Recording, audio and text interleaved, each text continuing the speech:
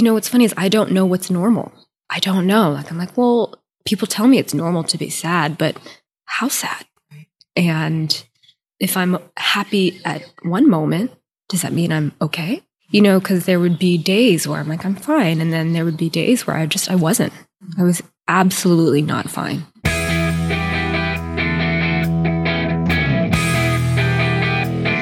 You're listening to the MILF Podcast. This is the show where we talk about motherhood and sexuality with amazing women with fascinating stories to share on the joys of being a MILF.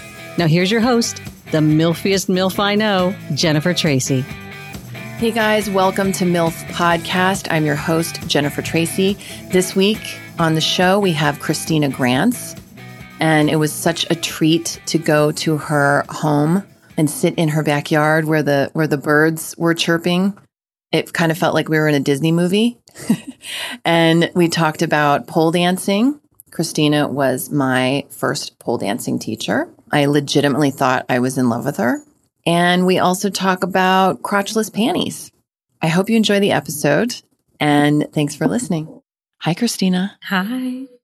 Thank you so much for being here. Oh, thank you. It's my absolute pleasure. Well, I should say thank you for letting me be here because we're in Christina's beautiful Southern California backyard, and there's little birds chirping, and she has several fruit trees. Are those grapefruits or lemons? No, that's a lemon tree. That's a lemon tree. Those lemons are huge. They are gigantic, and I don't know how we made that possible, but yes, they are huge. Wow. It's just so peaceful back here. Thank you. There's so many things that I want to talk about with you today because I kind of worship you a little bit. Which is no secret. You know that. I want to start actually because it's how I know you. I want to start with pole dancing. Yeah. Okay. Yeah. It's a pretty delicious way to start. Yeah. Just to give our listeners a little bit of backstory. I started taking pole dancing about 5 years ago, and Christina was my first teacher.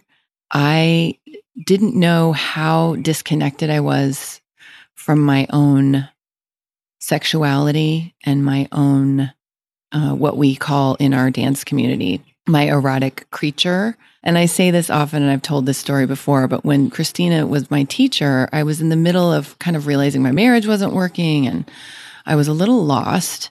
And then on this discovery of my body and my sexuality and through the movement of this dance form with women only. And I would come to class and watch Christina move and watch her teach us and watch her do the movements. And I really did think, am I gay?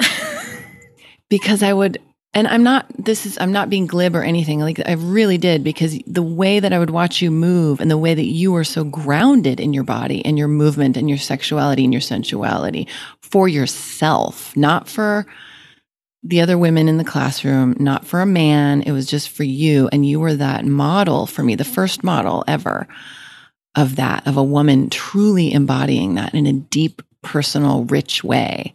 And I really did. I remember telling a couple friends, I was like, I think I'm in love with my dance teacher. But ultimately, to spoiler alert, I was in love with you on a platonic level, and we became very close friends. And that awakening helped me become in love with my own sexuality, my own body. But so tell me a little bit about how you came upon pole dancing. Thank you for that. And I just have to say that I had the exact same experience with my first teacher. Really? Yes, I just remember watching her move and just being speechless and just obsessed with her. Yes. And I took it with a friend, and afterwards would be like, oh my God. And then when she did this, and then when she did that, and so I think we all have that experience actually with our first teachers. Interesting. But I got started, I don't even remember. It might be 11 years ago now. And I had seen it on Oprah, and I had seen Terry Hatcher on Oprah talking about it. And she was doing what's called a hip circle, and she was having so much fun. And I remember my mom was actually watching it with me, and she goes, you should do that, Christina. Your mom did? She did. I love that. She totally did. I know. I don't think she even knew what she was really. Sure. She just thought it was fun, but I was definitely so excited, and I was so excited by whatever I thought she was feeling. It just seemed so juicy and fun, and I didn't actually end up taking class for a few more years, but I had looked it up. I had been on the website. I, had been like stalking it for a little while. And it wasn't until I went through like my first like real love breakup, that was just like this catalyst to change in my life, that it was the kind of propelling to go take a class and just do something that was going to be fun and make me feel good when I was feeling, just at that time, depths of despair. It's funny now because I say it and I'm like, oh God, what was I so upset about? Well, but how old were you? I mean, let's put it in perspective. Yes, how old were you? 20? I must have been 23. Yeah. Oh yeah. So like everything is just, of course, it's a different emotional experience when you're that age. Yeah. Yeah. Yeah. Not to minimize our 23-year-old listeners, but we're just saying like things change and the weight of things shift. Yeah, absolutely. As you mature. Yeah, and you don't have the tools. Yeah. You just don't. Everything is life or death. Yes. Yeah. Okay, so you had a breakup. You find yourself in this class. Mm-hmm. And then what happens? And then I remember the first time taking the class and just feeling like it was so right. Like I was moving my body and it was physically hard and I was tired, but I felt on fire. I felt just juicy and alive and like the light switch had been turned on. And I would walk out of the class and, it'd be like 12 o'clock on a Monday in LA. And I'm like, who wants to do something? I love that. We need a t-shirt. Yeah. Who wants to do something? Yeah. I was like, it's time to just, I don't know, let's get crazy. I just felt like so plugged into life. And empowered. Empowered. And I felt excited. I felt juicy. So define juicy for me and for our listeners. That's such a great, I know what it means. Yeah.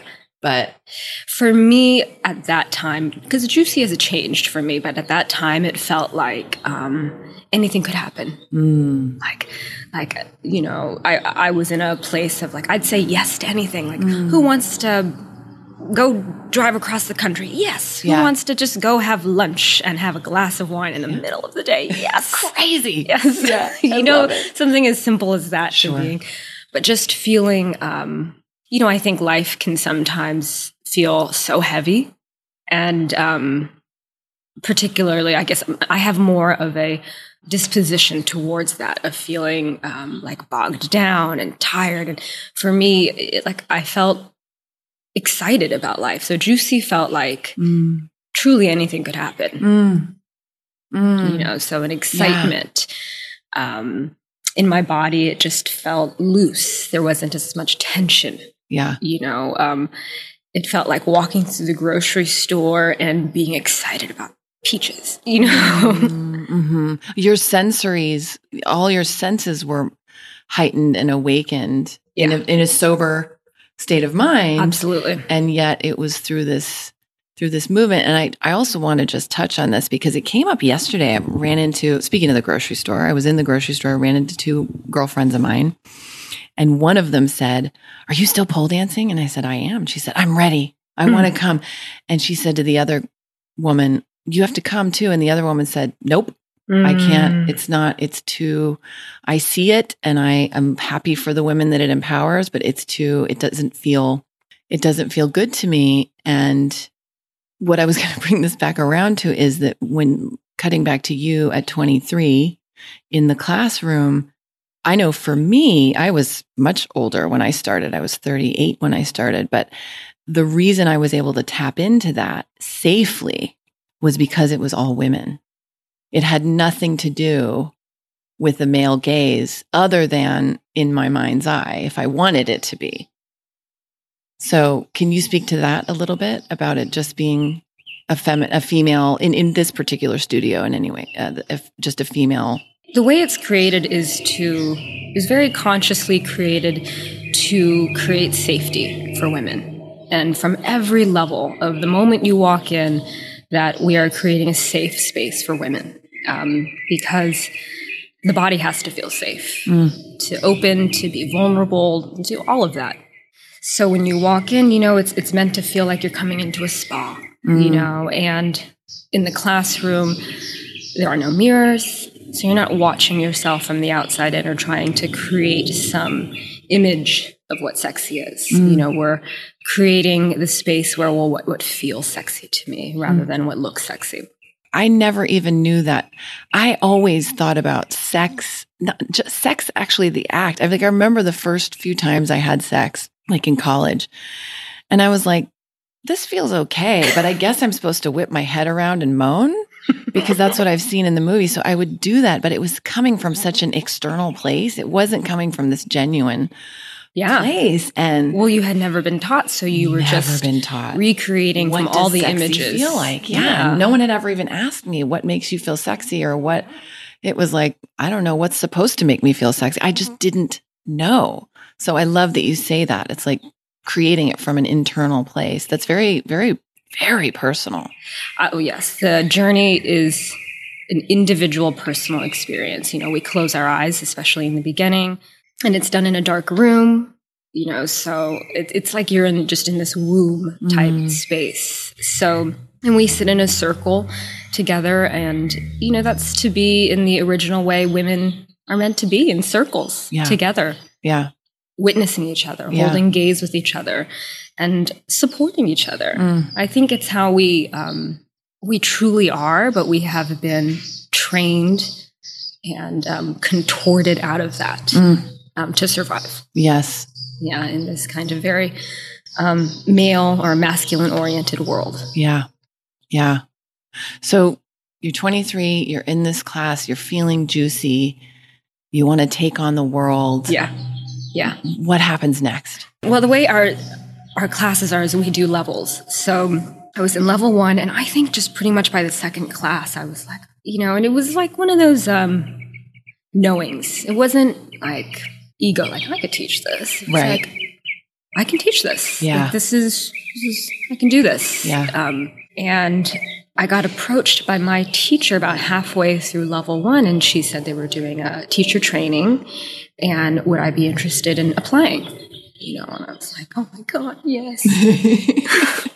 I was, quite young, and I adored her. So I'm like, yes, anything. So that's what happened. And I just kind of, it was one of those moments where life is just taking you and you just go. You make the choice to just go. So I said, okay, I'll do this. And I did the training, and I did the teacher training, and I went into teaching within that, 6 months of taking my first class. Wow. Yeah. Wow. That's fast. It was fast.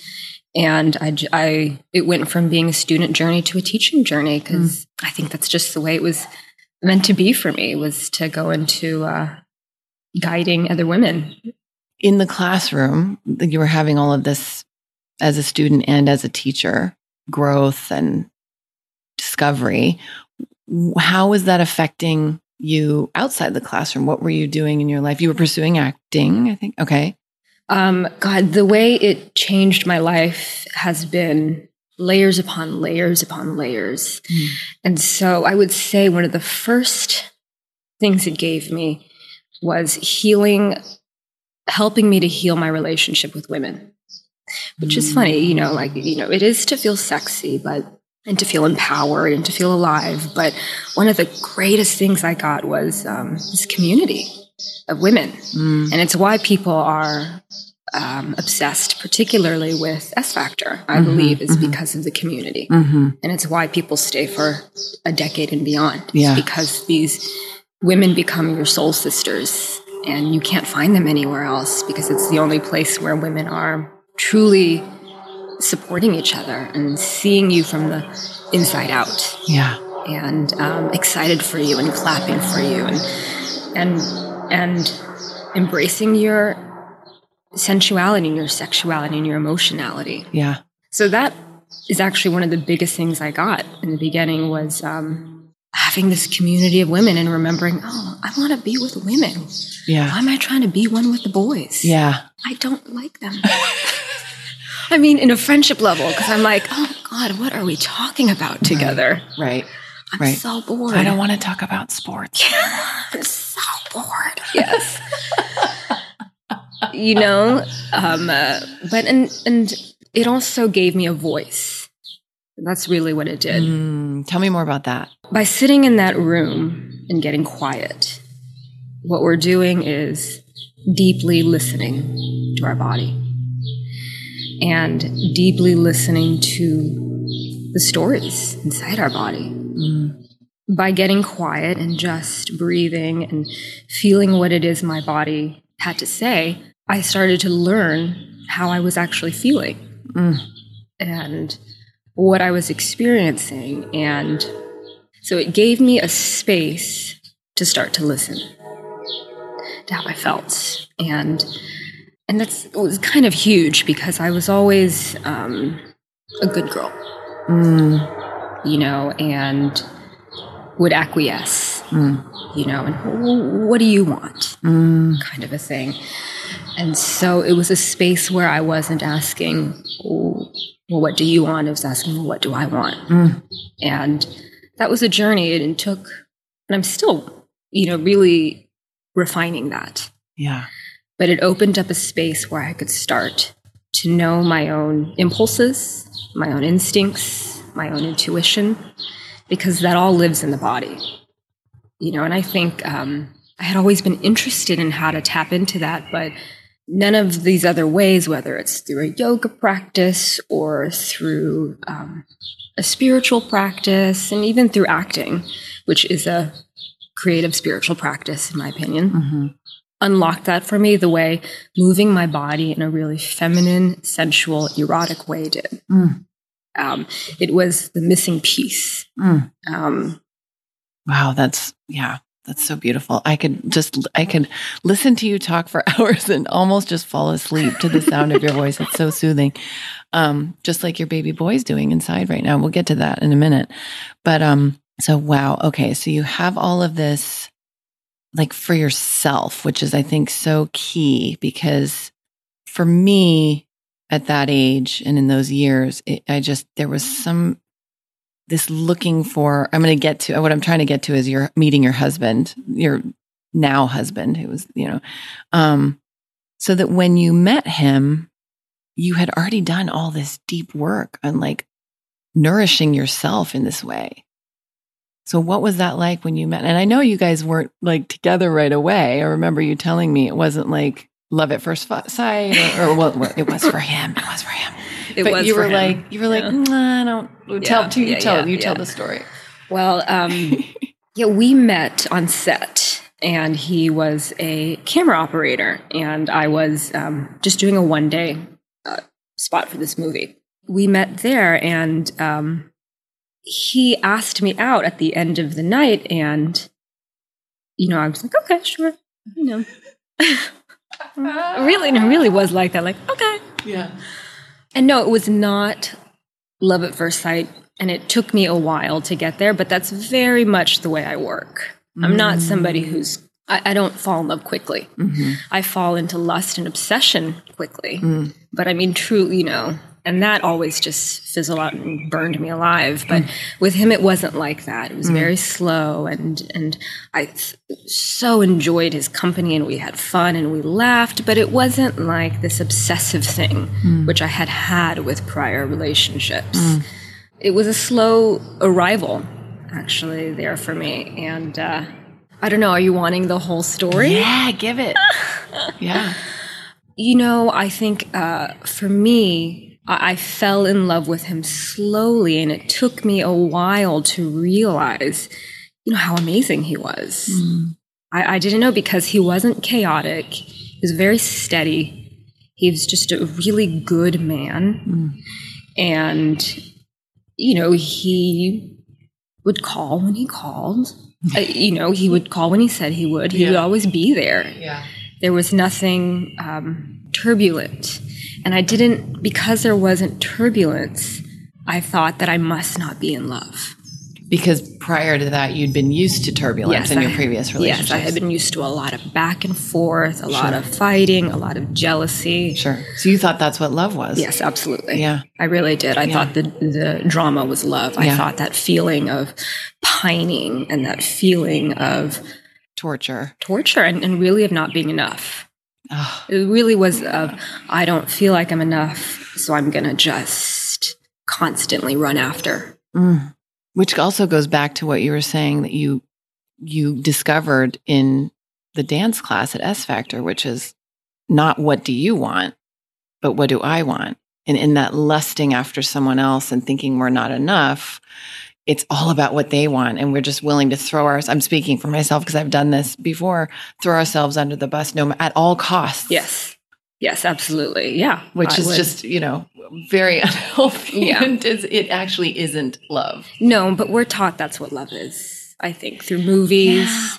Yeah, you're and, right. Through television shows that there's conflict. And not that relationship doesn't have conflict, but that this kind of, that passion looks a certain way. Yeah. That passion can't also be something. Yeah.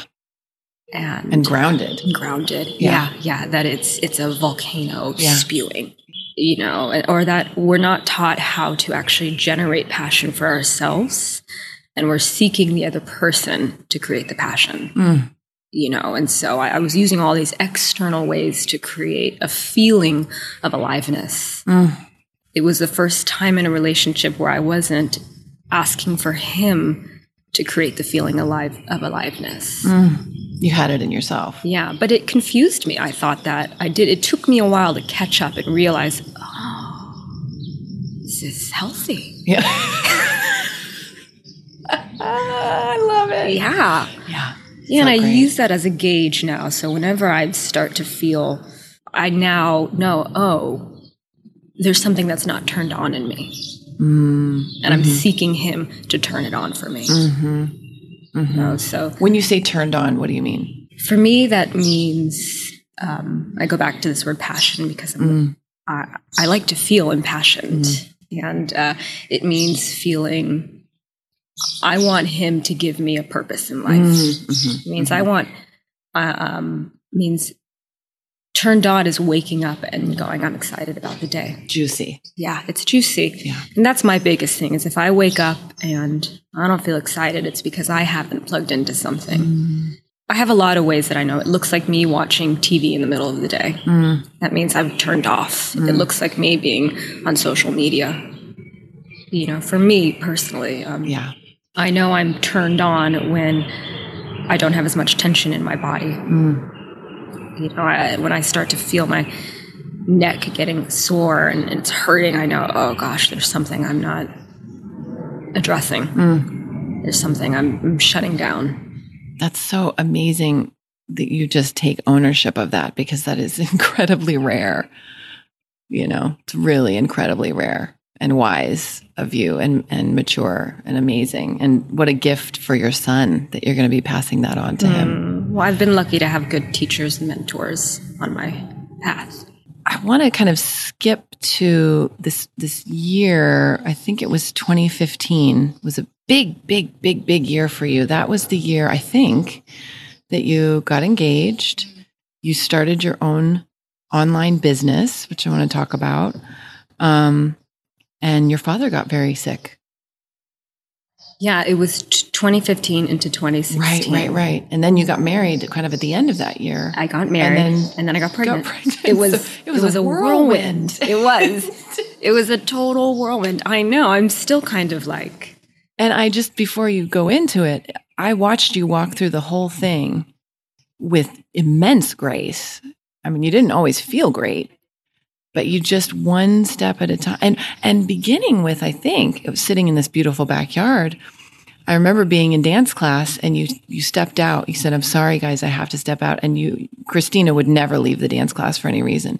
You had to take a call from Brad, and you'd gotten this house after you'd I think lost another house, or, they'd gone through that whole process of buying a house. You got this house, and it was just. It was like the clouds parted. Yes. Okay. So that year, I can't remember which thing happened first. the reason getting the house, let me say, was such a huge blessing was because we had been living in this apartment in LA, and I was in agony. I remember this. I am a classic introvert, and I'm actually have noise sensitivity. Like it's like a thing. Yeah. Do you know what an HSP is? No. It's a highly sensitive person. Oh, yes. I have heard of that. Yes. And so noise it honestly hurts my body. Yeah. And when there's so much of it, it overstimulates me and I get really overwhelmed. Yeah. And so the only place I actually like sound is in the studio. It's funny. It's the only place I can tolerate that much loudness. Yeah. But I had been living in an apartment where I was in kind of a war with my downstairs neighbor. Oh, that's the worst. I've been there. Yeah. Yeah. It's the thing with the communal living. And I had just been, and for me, my home is such a place of safety, and it's where I go to really recharge. And so I think for about 2 years, I had been living in a place of just feeling like I had nowhere safe to go. Oh. We were looking for a way out of this. And so what began was that we went on this trip to Croatia, and that's where he proposed to me, and we got back, and that's when we started to look for a home. And we got this home, and we moved into the house in December. And I believe in February, I launched my online business. Either the beginning of July or late June, my father had a pretty severe stroke. And I got married in September. I went on my honeymoon. I got pregnant on my honeymoon. Wow. I'm tearing up just remembering all of this unfolding. It's a lot. It was so much. It was like every major life event was going to happen all at one time. And your dad, I just have to say, he pushed through. And I am going to tear up again because I was very fortunate to be at your wedding, which was one of the most beautiful weddings ever. And your dad walked you down the aisle, and it was just exquisite. Yeah. It was just exquisite. Yeah, the love coming from both of you and the pride pouring out of him and your mom. Yeah, that was, the walk of a lifetime. Yeah, we didn't know if, first of all, I was going to even have my wedding because we weren't sure if he was going to be able to come because he had lost the use of his left side of his body. We just didn't know, and we didn't know if we had to cancel the wedding. I was not going to have it without him. There was just no way around it. There was no negotiating that, so I think from then into September, I was just in a constant state of anxiety. Yeah. You were holding your breath that whole time. Yes. I don't think I breathed. The leading up to my wedding was not the typical experience. And I really tried. I tried to enjoy it, but it was agonizing. Yeah. Because I was there thinking about my dad. And flying back and forth, I remember, to see him in Maryland. In Maryland. Yeah. I was trying to plan my wedding. That may or may not happen, right. But I was still planning it. And then flying back to help him and my mom and my sister. Yeah. But then they were all here. Then they were here, and he walked me down, and I don't think there was a dry eye. There certainly wasn't. It was pretty spectacular. It was profound. Beautiful. It was amazing. Not to mention the ceremony, and then it was a very special day. I'm so grateful I was able to be here and witness it. So then you went on your honeymoon to Bali. We did. And I just love this part of the story because I think it's so magical. Everywhere you went in Bali, you told me you were pregnant several months later, all the Balinese would sort of bless the both of you and say, "We hope for you a baby." I'm messing it up, but how did it go? Well, in Bali, it's extremely family oriented. Everything's about the family in Bali. So when we were there, and don't mind me. I love it. Wiping my nose with my shirt because I don't have a tissue. I'm just going to let everyone know that. Oh yeah, there's so much sniffling and crying. But now we're going to talk about the baby. So yes, yeah. Start over. So in Balinesian, yes, in Balinese. Polynesian. Oh my God, it sounds so stupid. No.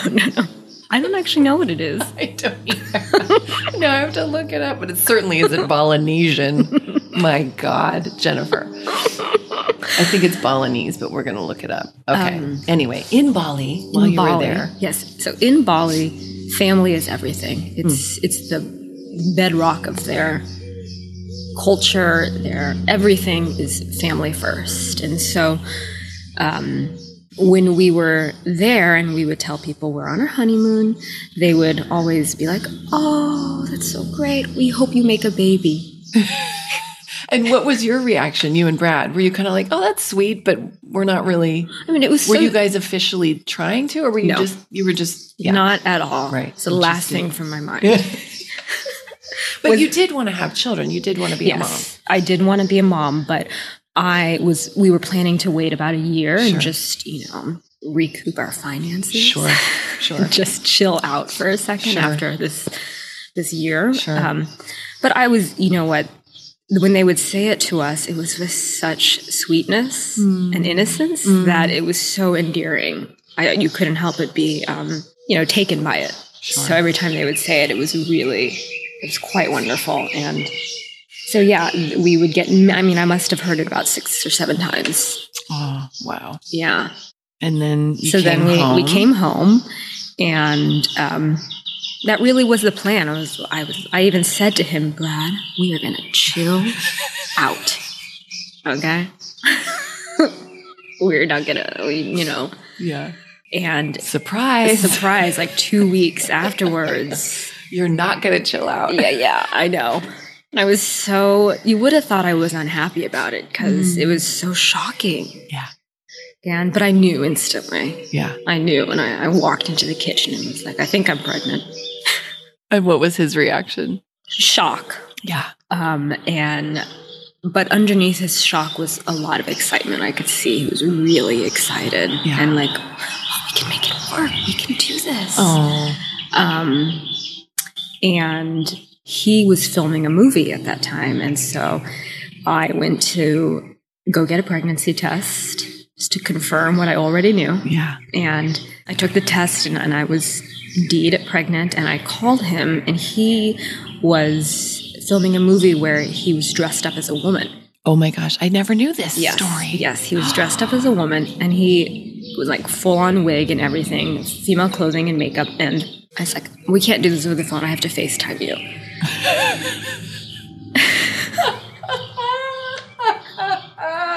So then he FaceTimes me, and I see him, and I go, I was like, "Oh my God, we can't FaceTime. Let's call each other back." Because you didn't want to do it with Tootsie or Mrs. Doubtfire. Yeah. That is hysterical. Yeah. And so I told him while he was on set, and we just didn't look back. I was like, "Okay, I guess this has been the whirlwind year, and it continues. You either go with it, or you fight it." So I was going with it. Yeah. Yeah. I remember my gynecologist saying to me, "You're on this train and you're not getting off." At some point, I can't remember what it was. I can't remember during my pregnancy, and I was like, "Wow, that's a really amazing and scary thing to say to somebody." But you're right. You know what's funny is when I was in labor, that's what my doula said to me, because I was so scared that it wasn't really happening and I was going to stop the labor somehow. She was like, "It's safe to say that this train is leaving." Something like that. I love it. Yeah. I love it. Yeah.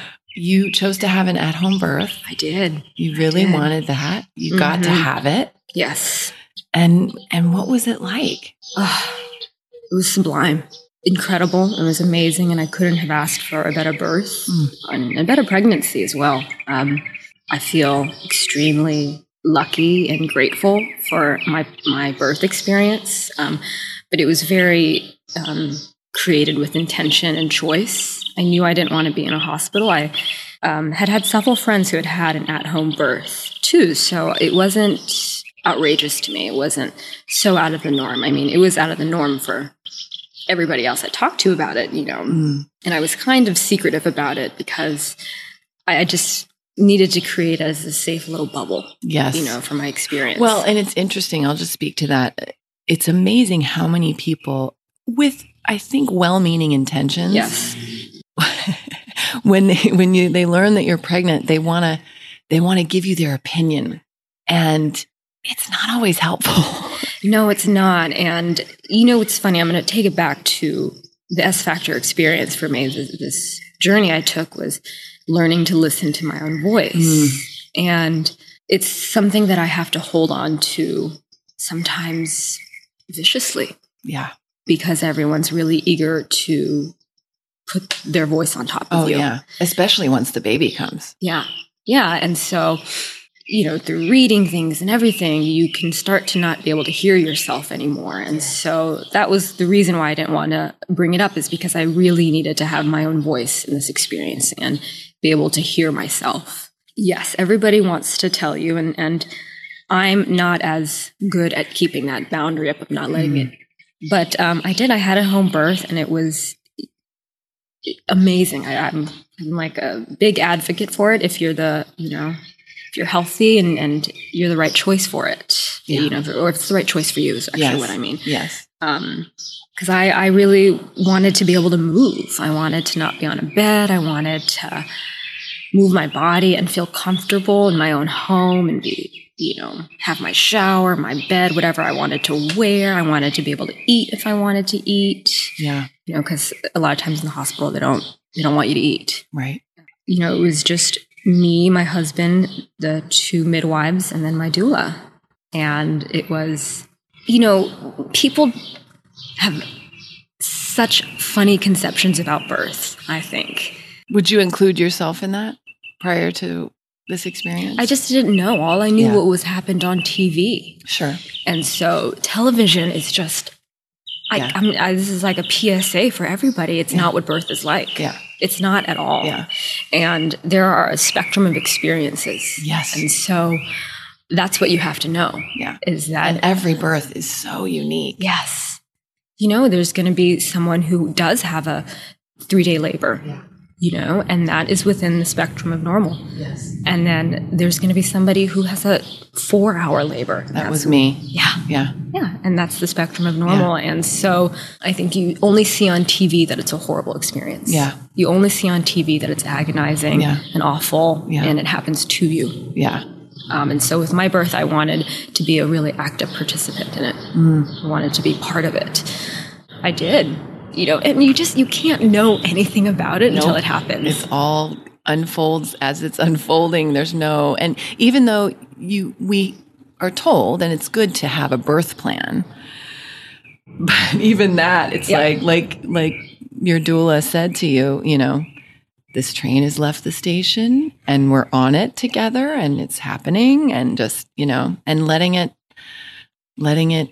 go. And I remember meeting up with you after your son was born. And I said, how was the birth? Do you mind telling me about it? And you just beamed and you said, in your fatigue and in the new mom and in the sleeplessness and in all of it, you beamed and you said, it was stunning. And then you also shared with me how involved in the birth your husband was and how present he was for you. And that was so beautiful. And also just for me as a witness, a continuation of the relationship I've watched you both have together. And that's so beautiful. He was a rock star, I have to say. He was pretty amazing. I mean, we were lucky to have a really great, you take the birthing classes before. And so I took it from this woman who has been doing this for 40, 50 years, these classes. And so she was really old school. The class really, I don't know if it really taught us anything, but it was a great class because her one thing that she kept on going to the husbands was, your only role is to make her feel like she knows exactly what to do. Wow. That is, yes. You don't give her any advice. Don't tell her what to do. You are just there to make her feel like she knows what to do. So that advice that the birthing teacher gave is so great for anyone, any partner, man or woman, like just holding someone else in a partnership. Yeah. Yes, it is. It is actually. It's profound advice for life for your partner, because I think that we want to just dive in and be like, well, I can tell you what to do. And I feel that way all the time with Brad. I'm like, I can make you a step-by-step plan right now.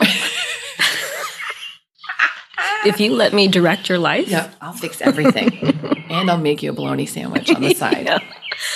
But it's incredibly disempowering. Yes. And it goes back to that same thing where I'm always trying to find my own voice. Yes. I'm trying to find my true north.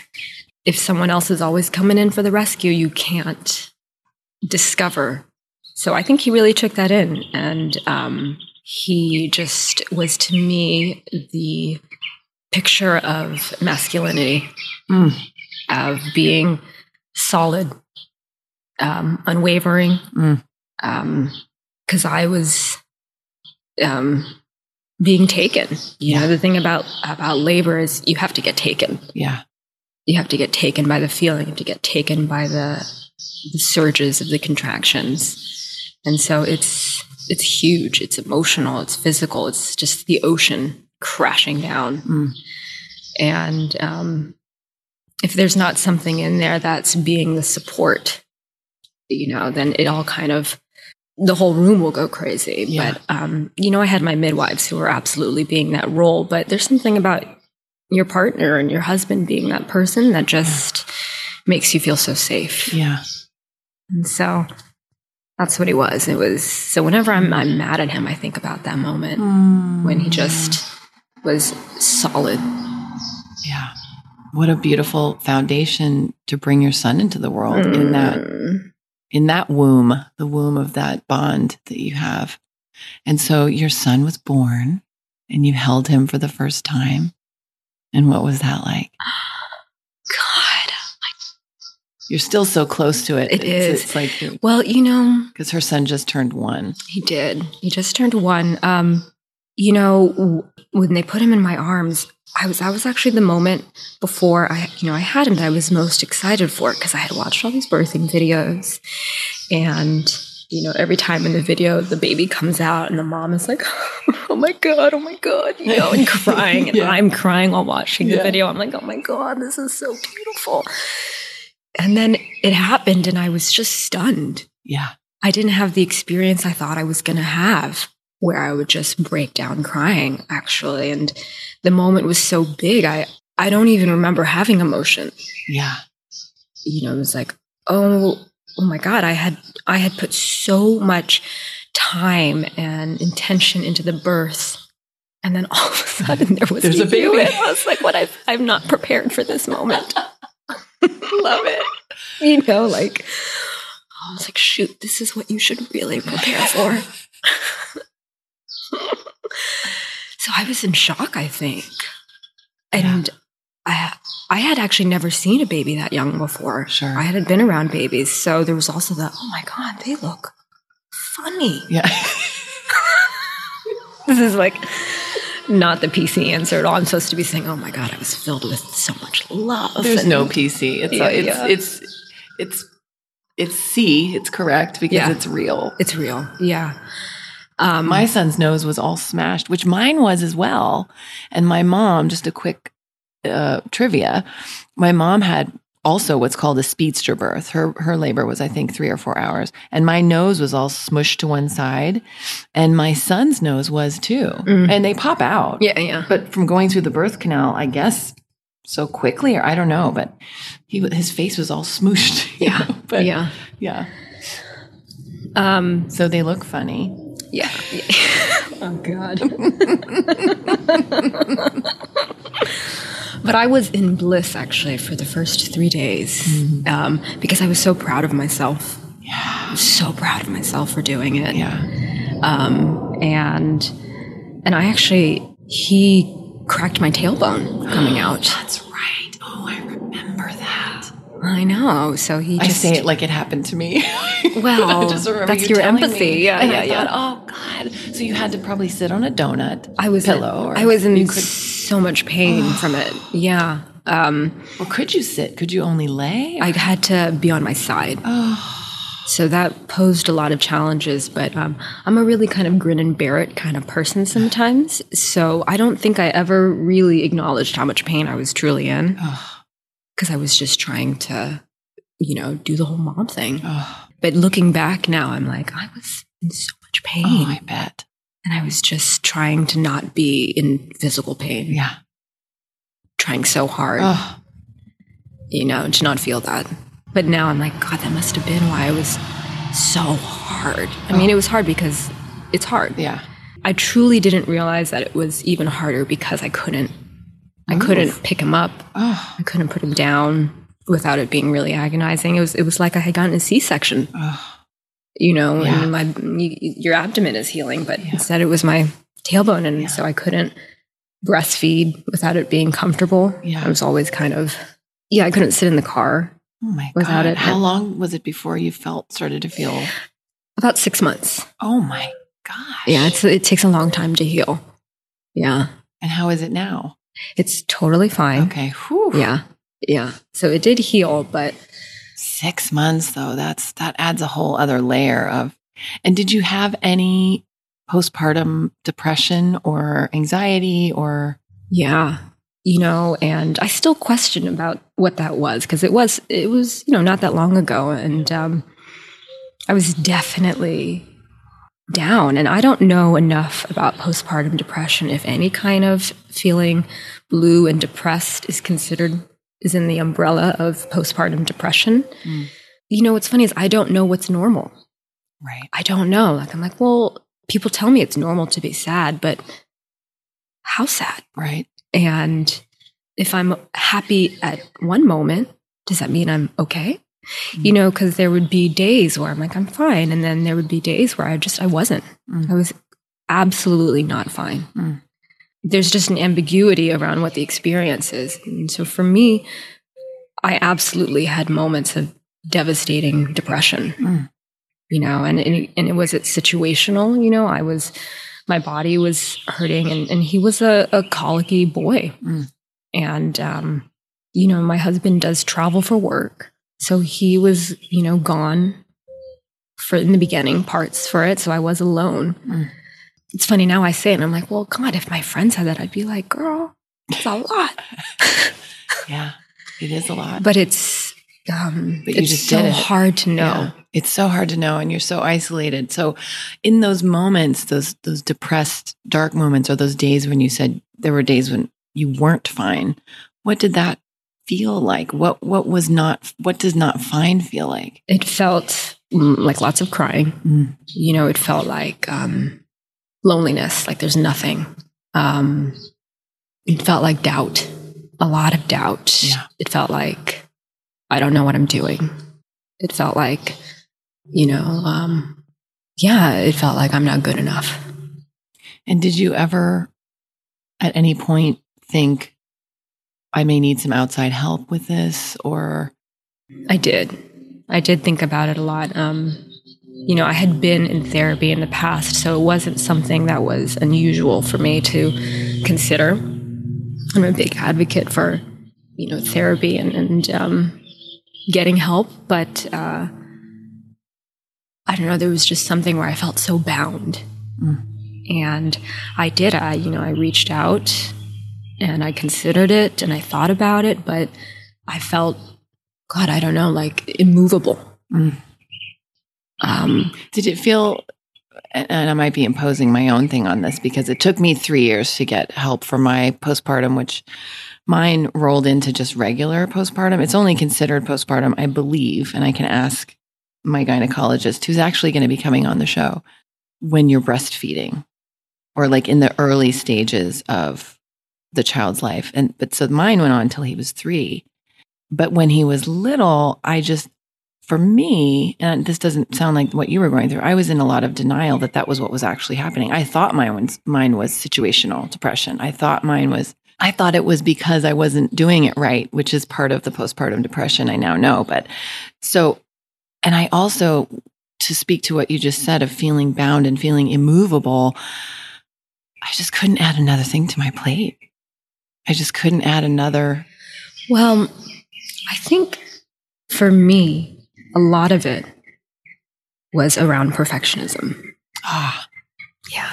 Yeah, God, that resonates for me. I get that. Yeah, around I should be able to do this. Yeah. I should be able to soothe my baby. I should just know how to do this. As if there's some magical thing that happens after you give birth. Boom, you're a mom, like the ones on television from the 50s who just were able to do it. This image, and I know, like I can consciously know that's ridiculous, but it's so woven into my psyche. Yes. That I still want to be that. I still want to be that perfect mom. Yeah. Who can do it all. Yeah.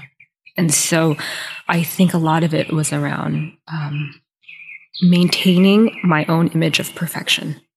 And so asking for help would be surrendering to that, and so that's what a lot of it felt like to me. And so then, because now your son is 1 and you're still in the thick of it. Are you still breastfeeding? I am. Yeah. I am. So how are you feeling now? How is the emotion? How is if there's anxiety? Yeah, it's definitely better. Yeah. Like profoundly better. And it's still hard.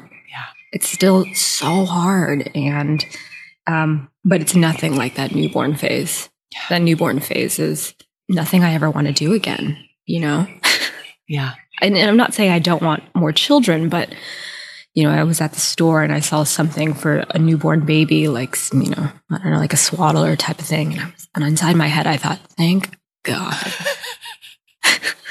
That's over. Yeah. Yeah.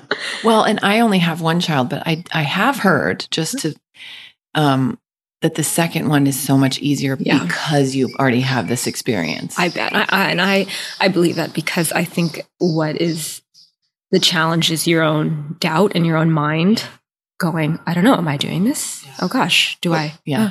And then you learn, oh God, they're just babies. They're just a freaking mystery, and they're complicated, and they cry, and it's going to be okay. It's going to be okay. But it's impossible to know that on your first. It really is. Yeah. It's impossible. Nothing can prepare you. No books. I read every book there was. I read every book there was on sleep training because I thought if I knew about sleep training, and he slept fine, like he really did. But if I knew about sleep training the right way, then it would solve every problem there was that I had. I was just like, but I was, anyway. Yeah. So just, wow. And I'm 9 years out from it. And it just still is so fresh in my mind of how hard it was. Well, I think about that. And something that I would have really liked is the space and permission to be a first-time mom. And so, a lot of, again, well-meaning and well-intentioned people say stuff. And like we say, there's no way to avoid those feelings of being a first-time mom. Yeah. I think we can help each other. We can prepare. We can have things like this where we talk about our experiences. I think saying to a mom, it's okay. It's okay if you feel like you've got to get it right. Go ahead. Try to get it right. Yeah. Yeah. Because I really don't think you can stop her from trying to do that. So all you can do is continually be there and support her and show up for her and not leave her. It goes back to what your birthing teacher said. Yeah. You make her feel like she knows. Yeah. And that's really what she needs. Yeah. It's because there's just a cacophony. Yeah. Cacophony? Yep. Nailed it. Nailed it on the second take, Christina Grants. Yeah, I wish that you get comments like, oh, you're not going to do that the second time around. And you're like, that's not helpful. Yeah. It's actually really rude. Not going to do what the second time around? Like anything. It's like, oh, you won't worry about that so much. Or like the sterilizing of the bottles or things like that, and being insane about the germs and you know what? I probably won't. But someone said to me something like, because people would ask me when my son was like 6 months old, you can have another one? You can have another one? And they said to me, don't listen to those people. That's like them. You're in the middle of a 5-star meal at a 5-star restaurant, and they come up to you and ask you, are you ready for your next meal? You ready? Finish that one up. Finish it. Eat it. And I was like, that's so true. Like, let me be in this. Yeah. I'm still in the middle of this. Yeah. Yeah. You know, but it's so funny. So I want to just also jump. Oh my God, our time has flown. I just could talk to you for hours. Let's do it. He's sleeping. I love it. Thank you, King. I call her son a king because he is. The moment I met him, I said, oh, he's a king. He is a king. He's not a prince. He's a king. He's a king. I want to jump to your online business because I think it's so cool how you arrived at it. So this was before you even got pregnant, you launched this. So can you talk a little bit about what inspired you to do it, what it is, what inspired you to do it? Well, I have a business, a lingerie company called Serpent Lane, and it's an online boutique. And what's the website? We'll mention it again at the end. Yeah. The website is serpentlane.com. Okay. Yes.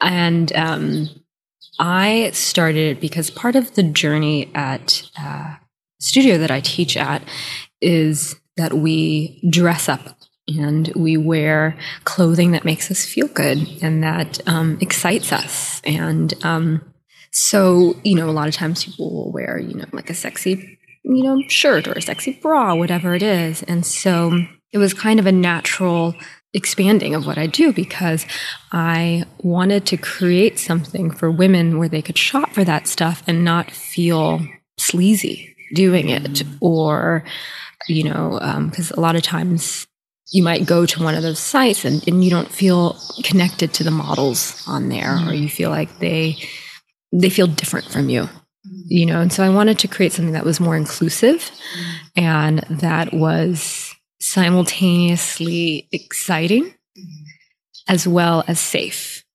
which is a funny dichotomy. So that's what I did. I created a place for women to shop for lingerie that was exciting and had naughty clothing, and because the site is mostly, I would say a heightened state of lingerie. It's not like the bra you wear under your shirt, although you can. Yeah. And certainly I do. Yes. But it's not like a t-shirt bra that leaves no lines. Right. This leaves lines. Yeah. And there's a lot of, I've done a lot of shopping on this site. I can't recommend it highly enough. And I have many, many pairs. I can't believe I'm going to reveal this on my podcast, but I have many pair of crotchless panties. I'm not wearing any now, but I might be the next time you see me. Oh, yay. And you won't know it, but I will. I don't know. We might know now. But you and I had a conversation about this one time. And in fact, it was when you were pregnant. Yeah. And we talked about what that does for you, for someone, wearing crotchless panties or something like that, some kind of clothing that's along the line, some kind of lingerie that is a little naughty, that's underneath their day-to-day clothes. Yeah. And what that does for them. And that circles back to what you're saying of nurturing this sort of inner sexiness that comes from what you personally, from what each individual feels is sexy or makes them feel sexy. Yes. Yeah, absolutely. I think that the idea of wearing a panty that you have no intention of anybody ever seeing. Yep. It's just for you. Yeah, it's completely for you. Yeah. And what does that do for you? Yeah. And if it doesn't do anything for you, then I'd say you haven't found the right panty. Right. Keep looking. Then you keep looking. And don't wear jeans though with the crotchless panties. No. It's gotta be a skirt or soft cotton pants. I'll have an online PDF of the list of clothing that you can wear. Crotchless panties. Maybe somebody would like that. That's true. You're right. Excuse me. I should let them find yes. what's pleasurable. Let them find their own voice. That's right. Within their vagina. With that, I am going to, it's time to ask you the 3 questions that I ask every guest. The first question, Christina Grants, is what do you think about when you hear the word MILF? Jennifer Tracy.